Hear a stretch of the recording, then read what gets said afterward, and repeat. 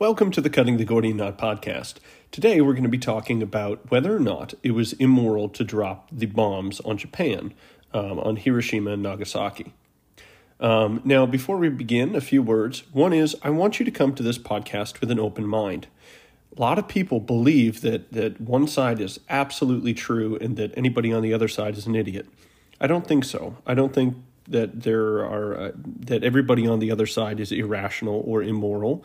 I think that there are good reasons for either position. You may be scoffing already, but don't. Maybe you have a straw man that you're beating up and you don't really know the other side. I think that's entirely possible. So I haven't fully made up my mind on this. Thus, you get to hear my internal dialogue to an extent. It's quite appropriate that this is me versus me because, well, that's the position I'm really in.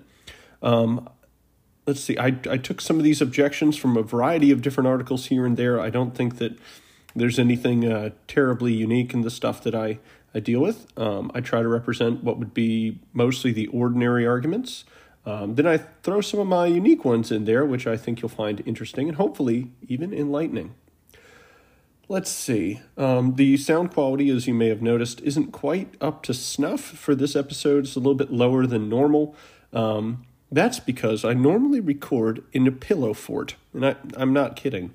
I take all the pillows from my couch and I surround my recording studio, better known as my iPad. And that definitely muffles things and works pretty well. But today I have to see my laptop, so we have only maybe half a pillow fort. So I apologize for a lack in sound quality. All right, well, let's begin. We're going to start out with the opening statement from each side.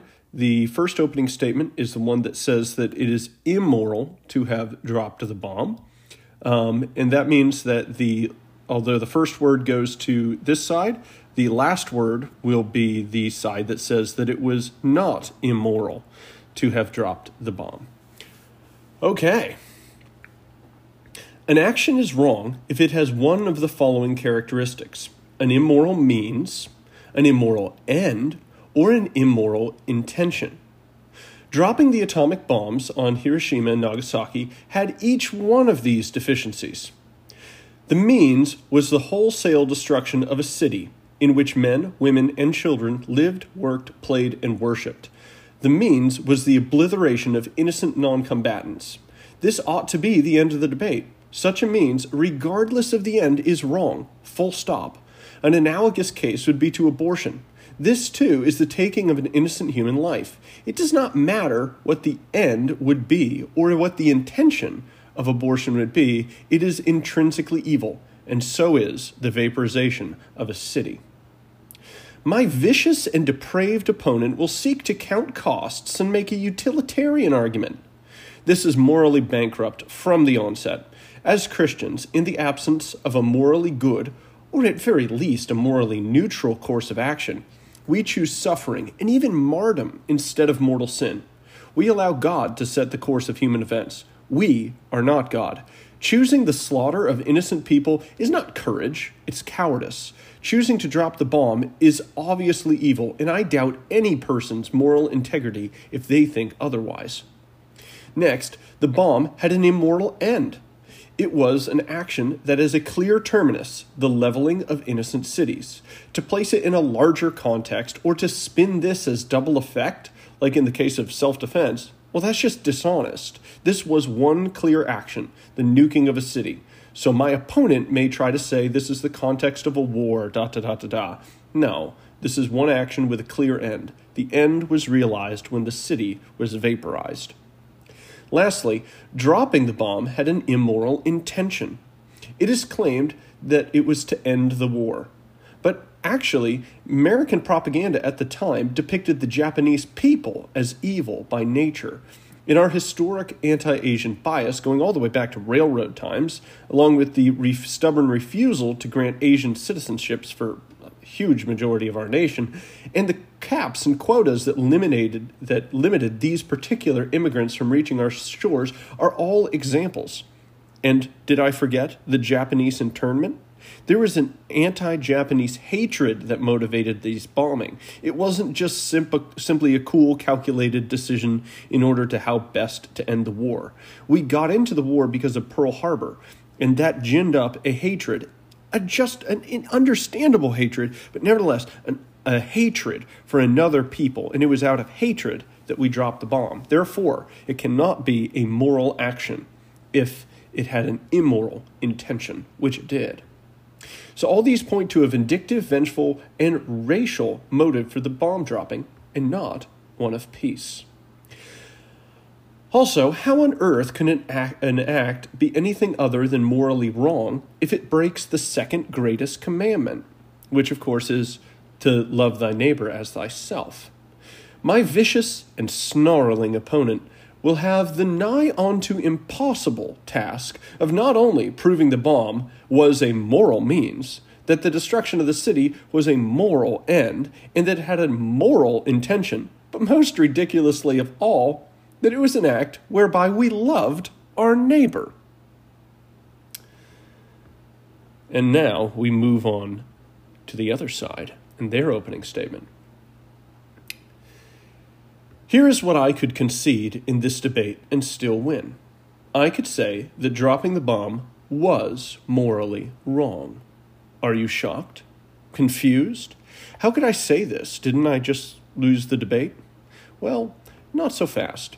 Take the case of a supervillain who captures you and places your hand between two buttons, one on the top of your hand, the other on the bottom.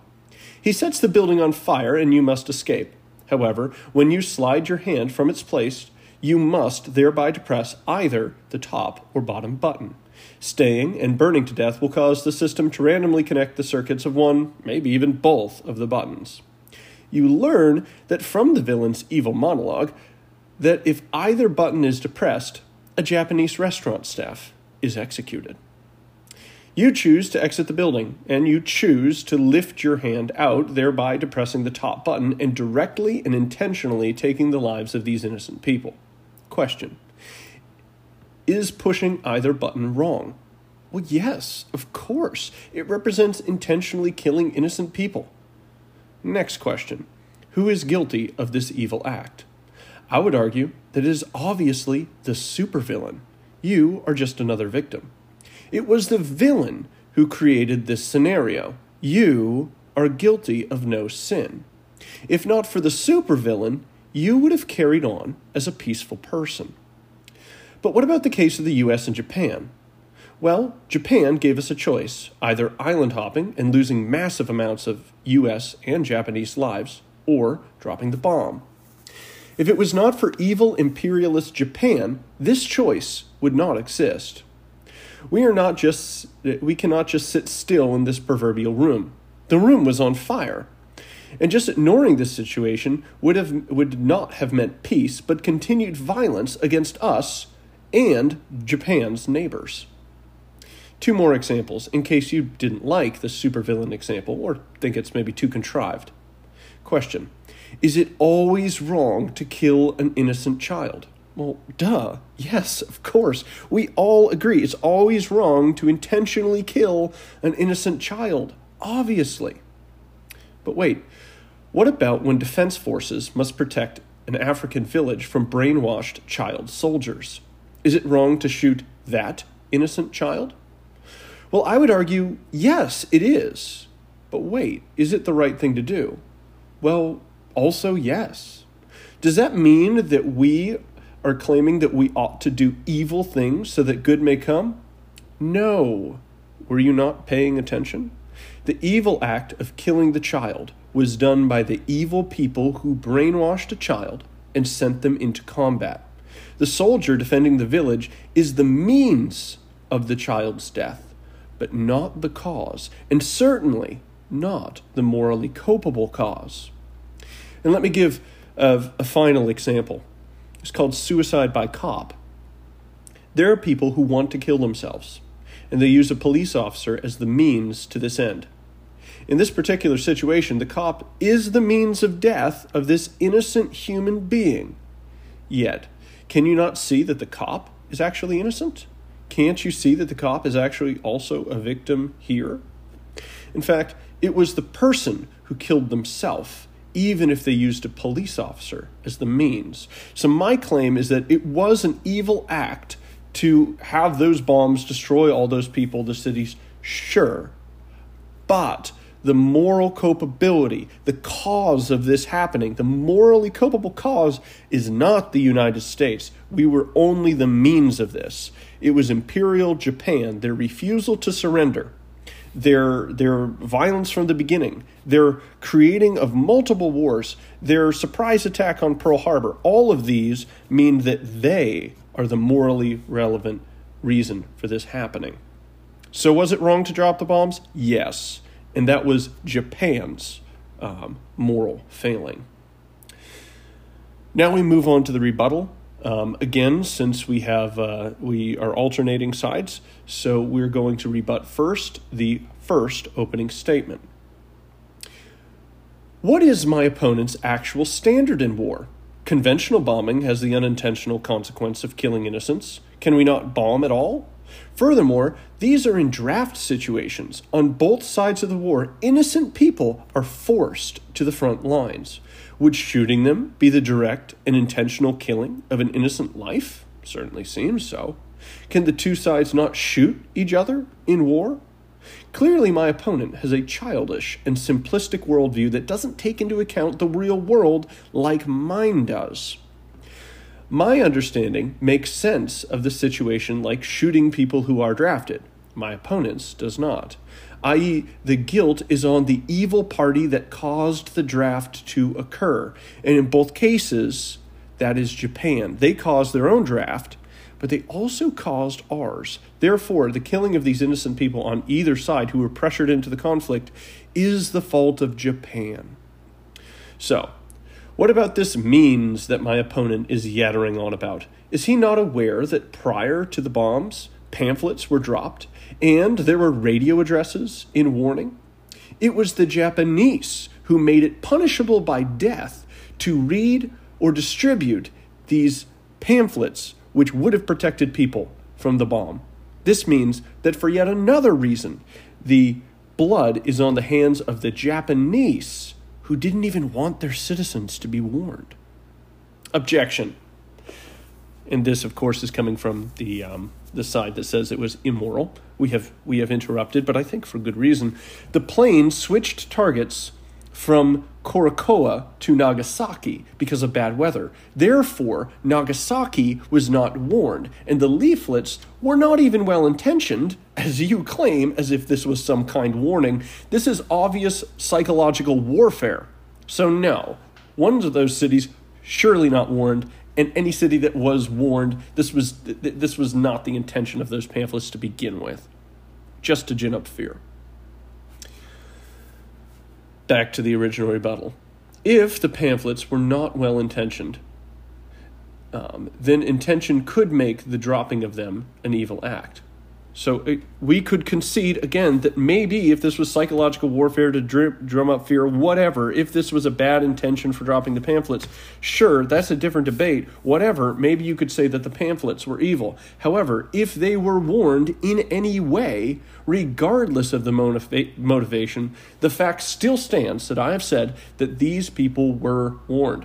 As for the diversion to Nagasaki, many cities were warned, and Japan was warned as a whole. And Japan could have warned each city. But again, it was stifling this with the death penalty to prevent people from knowing that the U.S. would bomb them.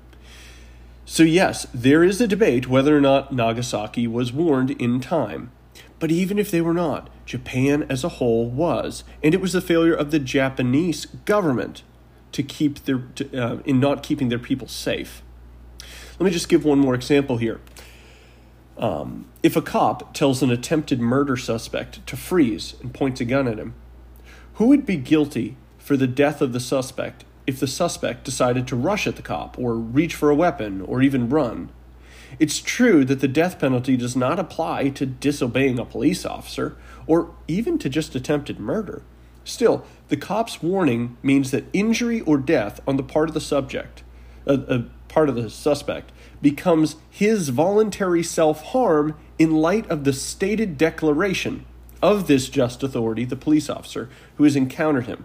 I.e., when the cop says, freeze, or I will shoot, because he is a just authority here who is trying to maintain the peace, Yes, using the force which is necessary. Not obeying the commands of that police officer and instead fleeing, charging, reaching for a weapon means that you are liable for your own getting shot. So Japan is liable for its own getting bombed because we said surrender or freeze. We then pointed our gun at them and said, hey, we have bombs. We have a military that will stop you. So stop what you're doing. You need to surrender. Give up. And then the Japanese continued to rush us, island to island. They continued to defy us. And we then executed our threat. That is not the fault of us. That is the fault of the Japanese, in the same way that if a cop uses force against a suspect, that is not the fault of the cop. It's the fault of the suspect, because the goal of the cop and the goal of the U.S. was to bring about peace, and theirs was to continue their violence. Now, due to the intrusion of my interlocutor interrupting my debate period, I request a warning letter, the warning letter that was sent to the Japanese, be read. And I, of course, being the third person here, am also the moderator, and I will grant this. So let me read two leaflets. One is called the LeMay leaflet. The other is called the Hiroshima leaflet. LeMay is first. Read this carefully, as it may save your life or the life of a relative or friend. In the next few days, some or all of the cities named on the reverse side of this pamphlet will be destroyed by American bombs. These cities contain military installations and workshops or factories which produce military goods. We are determined to destroy all the tools of the military clique which are I don't even know what that says. Anyways, which are using to prolong this useless war. But unfortunately, bombs have no eyes. So, in accordance with America's humanitarian policies, the American Air Force, which does not wish to injure innocent people, now gives you warning to evacuate the cities named and save your lives. America is not fighting the Japanese people, but is fighting the military, which has enslaved the Japanese people. The peace which America will bring will free the people from the oppression of the military and mean the emergence of a new and better Japan. You can restore peace by demanding new and good leaders who will end the war. We cannot promise that only these cities will be among those attacked, but some or all of them. So heed this warning and evacuate these cities immediately. All right, here's the next pamphlet. To the Japanese people. This was dropped on Hiroshima. America asks you to immediately take heed of what we say in this pamphlet. We are in possession of the most destructive explosive ever devised by man. A single one of our newly developed atomic bombs is actually equivalent to the explosive power of 2,000 of our giant B-29s, of what 2,000 of our giant B-29s can carry on a single mission. The awful fact is one for you to ponder, and we solemnly assure you it is grimly accurate. We have just begun to use this weapon against your homeland. If you have any doubt, make inquiry as to what happened to Hiroshima when just one atomic bomb actually fell on that city. Before using this bomb to destroy every resource of the military by which they are prolonging this useless war, we ask that you now petition the Emperor to end the war. Our president has outlined for you the 13 consequences of an honorable surrender. We urge that you accept these consequences and begin the work of building a new, better, and peace-loving Japan. You should take steps now to cease military resistance, otherwise we shall resolutely employ this bomb and all other superior weapons to promptly and forcefully end the war. It goes on, evacuate your cities, attention Japanese, evacuate your cities, because your military leaders have rejected the 13-part surrender declaration. 2 momentous events have occurred in the last 2 days. And it goes on to, warn you. But we need to get back to the debate. You guys can look up those leaflets by yourself. All right, so we have indeed read this. So we continue on with the rebuttal. All right. Although I could concede much ground, as I said earlier in my opening statement, and still win this debate, I will press my points. First, the U.S. attempt at warning the Japanese shows, and the letter that was just read, indicates that the intention was not to kill innocent people. Even if the warning could have been better or more thorough or whatever, its presence shows the existence of a large warning campaign that is inconsistent with the charge of brutal cruelty and intentional slaughter. If the Japanese had surrendered, as it had the moral obligation to do, all of this death would have been avoided. Therefore, again, as I have stated, because they did not surrender when they had that moral obligation, the blood is on their hands. The end was not racism or bias or prejudice, etc. It was peace. Peace was what we had prior to the Japanese attack, meaning that from the beginning, our posture vis-a-vis Japan was one of peace. That is, until we were attacked. My opponent claimed that I would make a utilitarian argument where evil ends are justified. Look how he knows nothing of the opposite side. He made a straw man, and he attacked it. Finally, in war, loving your neighbor is not in its normal setting, and the enemy can make acts of love nonetheless appear quite violent. We defended our people and the nations surrounding Japan that Japan was brutalizing out of selfless love for our neighbor. We ended the war, we demanded unconditional surrender, and we deposed the emperor and freed a people who can now live in peace. And we did this at great cost. Again, what is my opponent's standard of love in the context of war?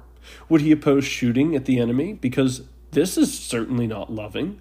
Surely there is such thing as just war, and war not opposed to the exercise of love. So yes, violence is sometimes loving in the context of destroying a threatening enemy and protecting others. Here, we were fighting evil because we love good. Now we switch to the other rebuttal, and these get a little bit shorter. Okay, you bring up just war, but have you forgotten the principle of proportional response? Shooting back is fine because it's a proportional response. That's my standard. Nuking whole cities, that is not a proportional response. Therefore, it violates just war. Also, if you concede that Nagasaki was not warned in time, then how could it be anything less than immoral? You need to explain this in further sections because right now, that makes no sense. Yes, it can be loving to attack the evil opponent, but my whole point is that the innocent people in those cities were not evil, and that they ought not have been destroyed. So you're conflating military targets with innocent civilian targets. As for the draft, there is a relation to the nation that is derivative of the commandment to honor thy father and the mother. You have patriotic obligations to your nation regardless of your consent. Therefore, anybody who is of fighting age is de facto part of the fighting ability of a single nation. So, opposing these people is opposing the fighting force of the nation, which, if the nations are at war, are indeed valid. However, targeting a group which includes women, children, or those not fit for combat, like the sick or the elderly, that is not an action of a war. Instead, that's the slaughter of a group of innocents. And when you nuke a city, that's exactly what you have done. Next, your examples like the buttons and the supervillain, that is just a contrived scenario, and I would argue that it's contrary to the claim of Scripture that clearly says that we will never be in a situation we are forced to sin. Scripture says that there is always a way out. So it's not my worldview which is simplistic, it's yours which fails to accept Scripture and is therefore false. All right. Moving on to the rebuttal of the rebuttal, or wherever we are in this argument. It's tough when there's only one voice, I know.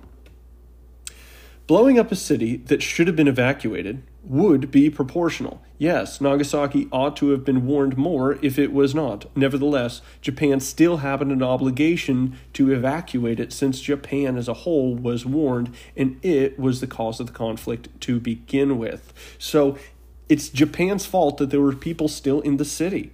They applied the death penalty to anybody who read or distributed these pamphlets. That means the blood is on their hands. So if it was, as we had planned, an empty city with, as the pamphlet said, the capacity to build military weapons and had other strategically important targets, then yes, it is totally proportioned to blow up such a city that should have been unoccupied so that we can then end the war. Again, we were attacked. And we had been fighting a war that we did not need to be fighting. There was no reason for us to have been fighting Japan except for their aggression to us. So this was a defensive war on our part. So yes, sure, that was proportional. Next, collateral damage is unavoidable in a time of war. We can only use the weapons that we have at that time.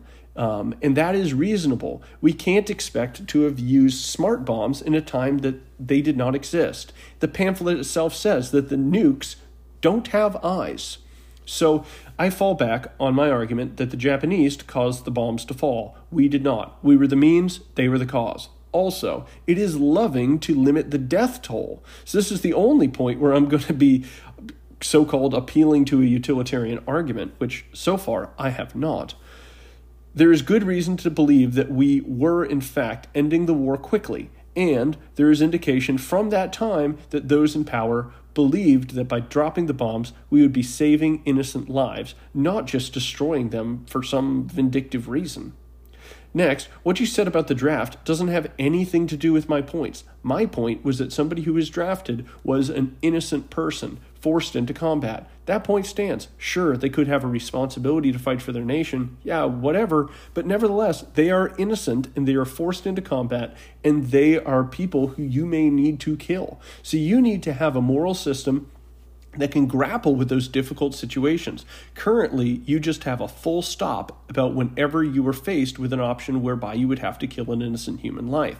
I have an understanding which puts the blame on the person who caused this situation, and I make a distinction between the means of the death and the cause of the death. So when an innocent Japanese kid of 17 comes charging over the hill and you shoot them because you are part of an American military force in a conflict, a just war against Japan, then you are not guilty of killing an innocent human life. The Japanese are guilty for sending that person into the fire of the American military. Next, there is a way out of each one of those scenarios which does include sin. You have not ever dealt with my points about the distinction between the cause and the means, because in the case that I just laid out, or in the case of the bomb, and certainly we can provide other examples, for instance, of police actions, there is a way of no sin, and that is you simply take the path of greatest love.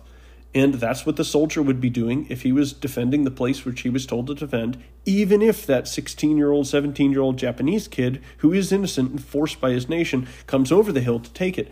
He can shoot that person, and that is not a sin. That is a way out. He is obeying the military, which sent him to defend that area, which is, as your point was, honoring your father and mother. That's an extension of that law, because patriotism is derivative of that commandment, and being drafted into the military means that you're expected to be somebody under authority. Scripture even talks about that.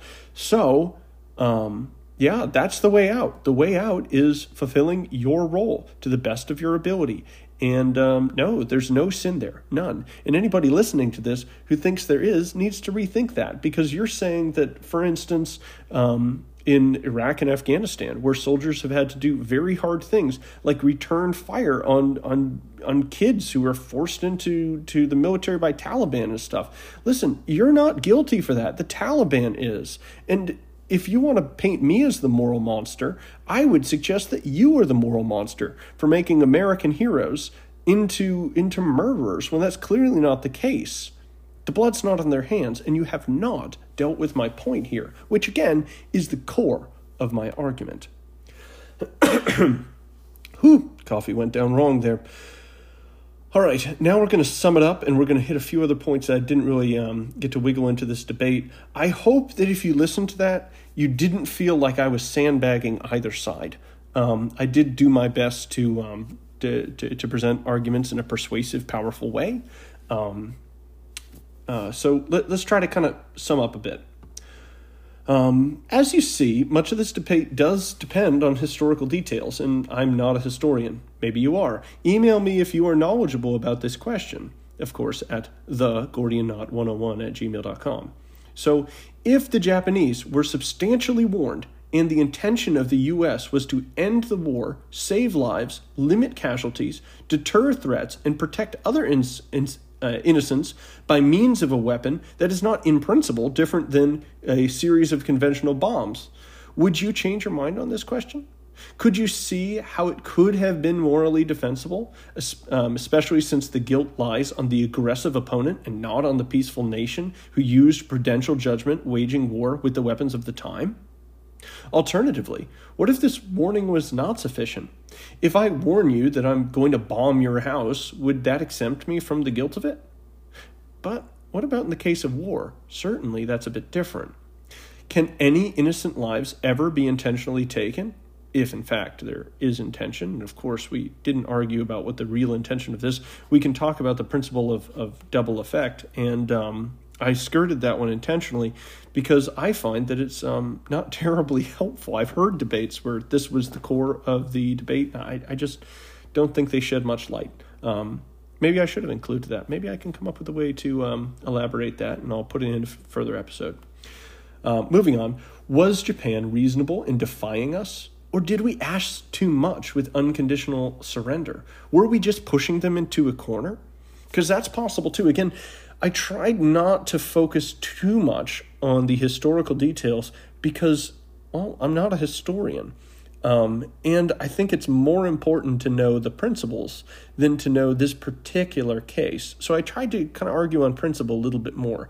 Nevertheless, if we want to settle this question, we would need to grapple with this other objection. Some people say that we were pushing them too hard, saying we need unconditional surrender, etc., and that was not reasonable for them to accept. Therefore, we are partially culpable for prolonging the war, and that could make us culpable for dropping the bombs, which were part of the prolonged war. You can make up your mind about that one. Moving on. I think it's important to note a real debate on this topic deserves much more time and energy that I put into it. But I'm curious to know what you think. Do you think that one side was argued better? Do you think your opponent is a monster? Do you really think that they're monstrous, irrational, or immoral? Or do you think that there are points on either side? I'm still deciding this debate in myself. I don't think I've completely surveyed all the historical facts which are pertinent to settling this issue. And currently, if I had to just plop down on one position or the other, I'm kind of leaning towards the bombing of Hiroshima was okay, and Nagasaki was not. So interestingly, if I had to judge the debate for myself, I would say that we're kind of splitting it. Only one of the bombs is okay. I think there's some other historical reasons for that I didn't really get into in the course of this debate. I want to hit a few other things which I didn't work in, again, because, well, sometimes life comes up and you don't have as much time, energy, or whatever, or oomph to get your podcast ready. But nevertheless, I want to hit a few. One is that it's been argued that the bomb should only have been used for defense. So we watched in the Cold War that we used it as deterrent and defense, and that seemed to be quite effective. We didn't ever have to go into a hot war with nuclear weapons in the Soviet Union. So if we could have used the bomb in a defensive way like that, even maybe dropping a bomb off the coast to demonstrate the power of the weapon, then that would have been a very good alternative to actually using it on cities. Of course, our opponents might say that, Japan didn't surrender after the first bombing. It did take the second bomb to make them surrender. So dropping one in the ocean or just threatening, that's not going to do it. If a whole blown-up city won't make you surrender, what's to think that a couple blown-up fish would? I think that's a reasonable point.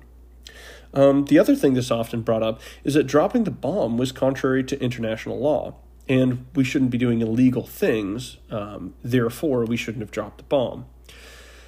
But here's the thing. There's definitely questions about sovereignty in general for a country, whether or not we're actually bound by an international law. So the only thing which makes us have to comply with this is that at an earlier time we said we would. A different administration, I think at this point this was something through the League of Nations, said that we're going to do X, Y, and Z. Well, why can't we change our mind? Why can't further administration change its mind? Does one president or one Congress have the authority forever and always to bind America to one set of decisions? I could see if we did like a constitutional amendment, but we didn't. We just told a group of international people that we would abide by certain rules. So I'm not entirely sure how we're bound by them. I don't see international authorities existing that have any type of authority over the U.S. Maybe at some point some world empire will exist and such a thing would be true. But today is not the day, and neither was back in World War II. Next, I do want to talk a little bit more about the proportional response, whether or not this is proportional. This seems to be settled in a historical question. If it truly was the intention to blow up a evacuated city as much as that would have been able, then I think even people who oppose dropping the bomb should agree that, yeah, blowing up an empty city with military manufacturing capacity, that's reasonable, right?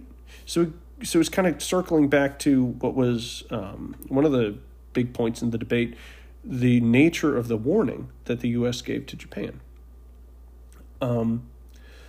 Let's see. Also, some people say that we were dropping the bombs on the on those cities mostly to scare the Soviet Union, and that we wanted to flex our muscle and show that we in a future conflict would be able to annihilate them, and that this was less about Japan and that it was more about the Soviet Union.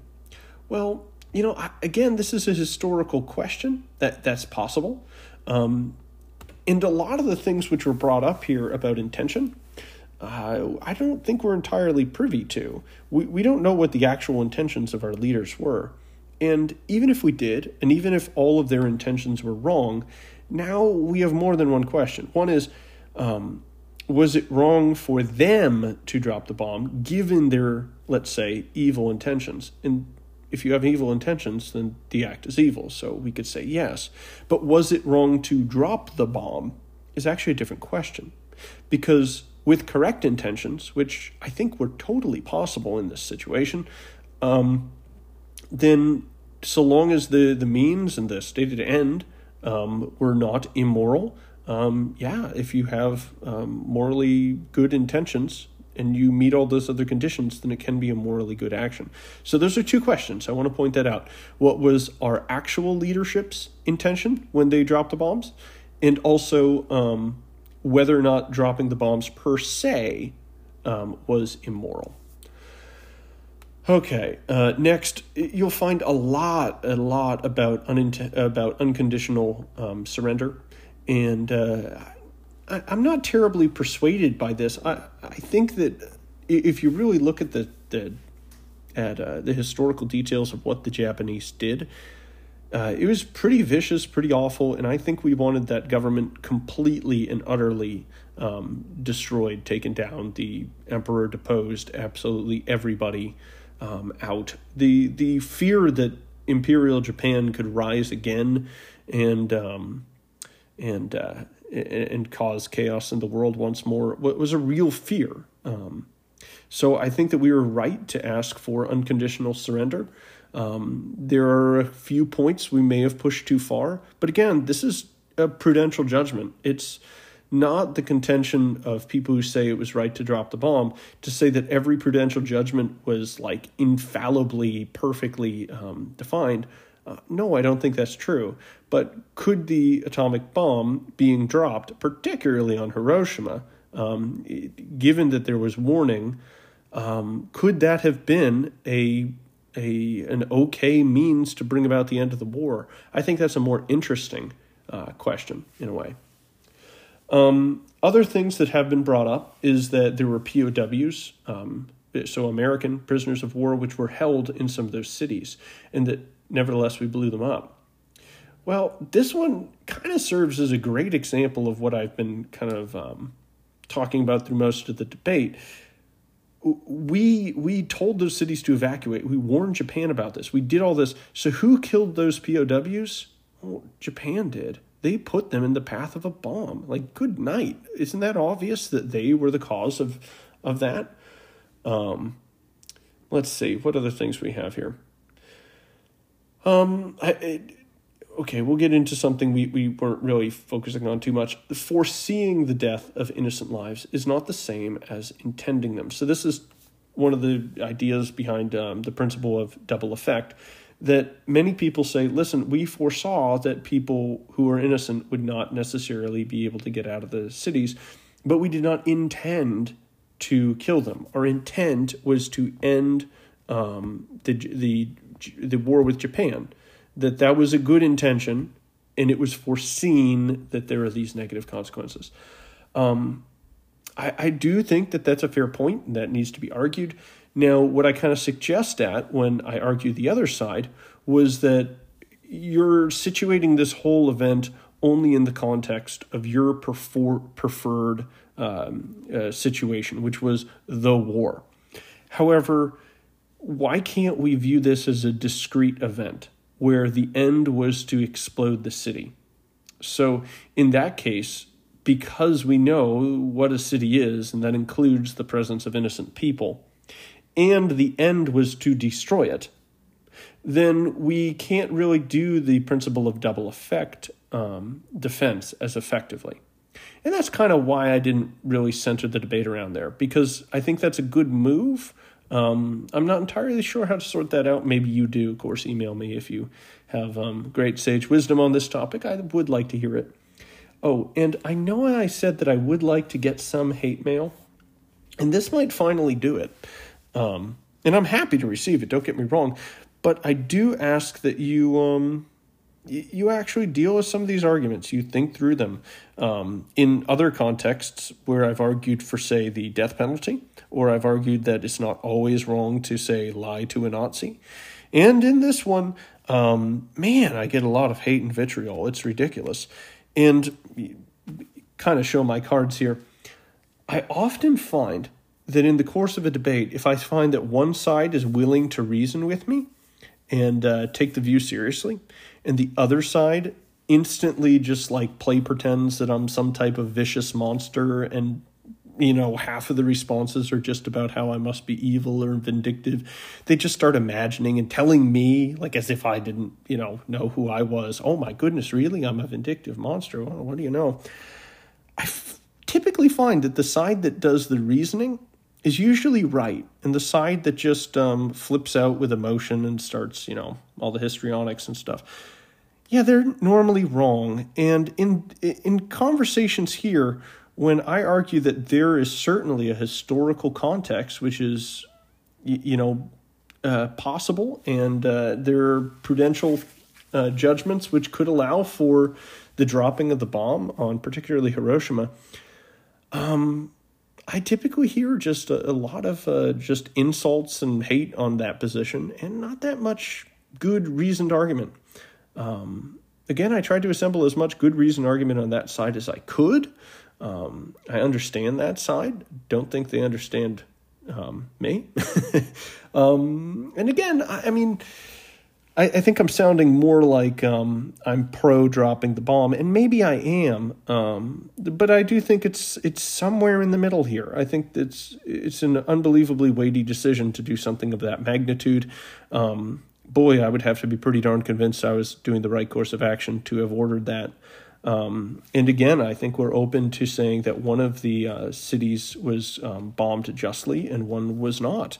And of course, a lot of this depends on historical knowledge, which would be difficult to ascertain, and some of which may be impossible to ever know. So we're kind of forced to talk about some of this theoretically. All right, let's see. Do we have anything else here? Nope, we're going to call it right there. I think we brought up a bunch. I hope you enjoyed this one. I thought it was a fun episode. I wasn't entirely sure how to make it, make sense since I only have one voice. I didn't want to make a ridiculous voice because it would, I'm sure, sound ridiculous. So let's see here. Not sure what next episode will be. We are excited for interview episodes coming hopefully this month. So I'm going to reach out to some of them and get a time scheduled. So definitely look out for those. One series that I know is coming soon is a 3-part series on what's wrong with Marxism. So I believe it starts with what's wrong with Marxist philosophy, then it goes to what's wrong with Marxist history, and then I was going to do one with what's wrong with Marxist economic thinking, but that was just I would still be writing it. It would take literally forever to go through all of the things which were wrong. So instead, I dealt with what was a little bit more of a salient issue at the time, and I think still is, and that's economic inequality. So I took that as kind of a case study. So I'll kind of add that as my part 3 of what's wrong with Marxism. And I think that's gonna dovetail really well with the upcoming interview with Noelle Mehring, and that's about Awake, Not Woke. It's a recent book that she wrote. I'm reading it now, taking a few notes, getting ready for the interview, so I think you're definitely going to enjoy that one. Yes, well, we're going to skip the mailbag because, I'm just tired of thinking through different questions and answers, having just finished writing up that debate dialogue. So I will see you on the next episode. If you enjoyed this, and if you have friends, and if you like sharing, share it with your friends. And if you didn't enjoy this, and I know that at least half of you did not enjoy this episode, because I'm sure it ruffled feathers, not that I care, I'm happy to ruffle them, then share this episode with your enemies. See you next time.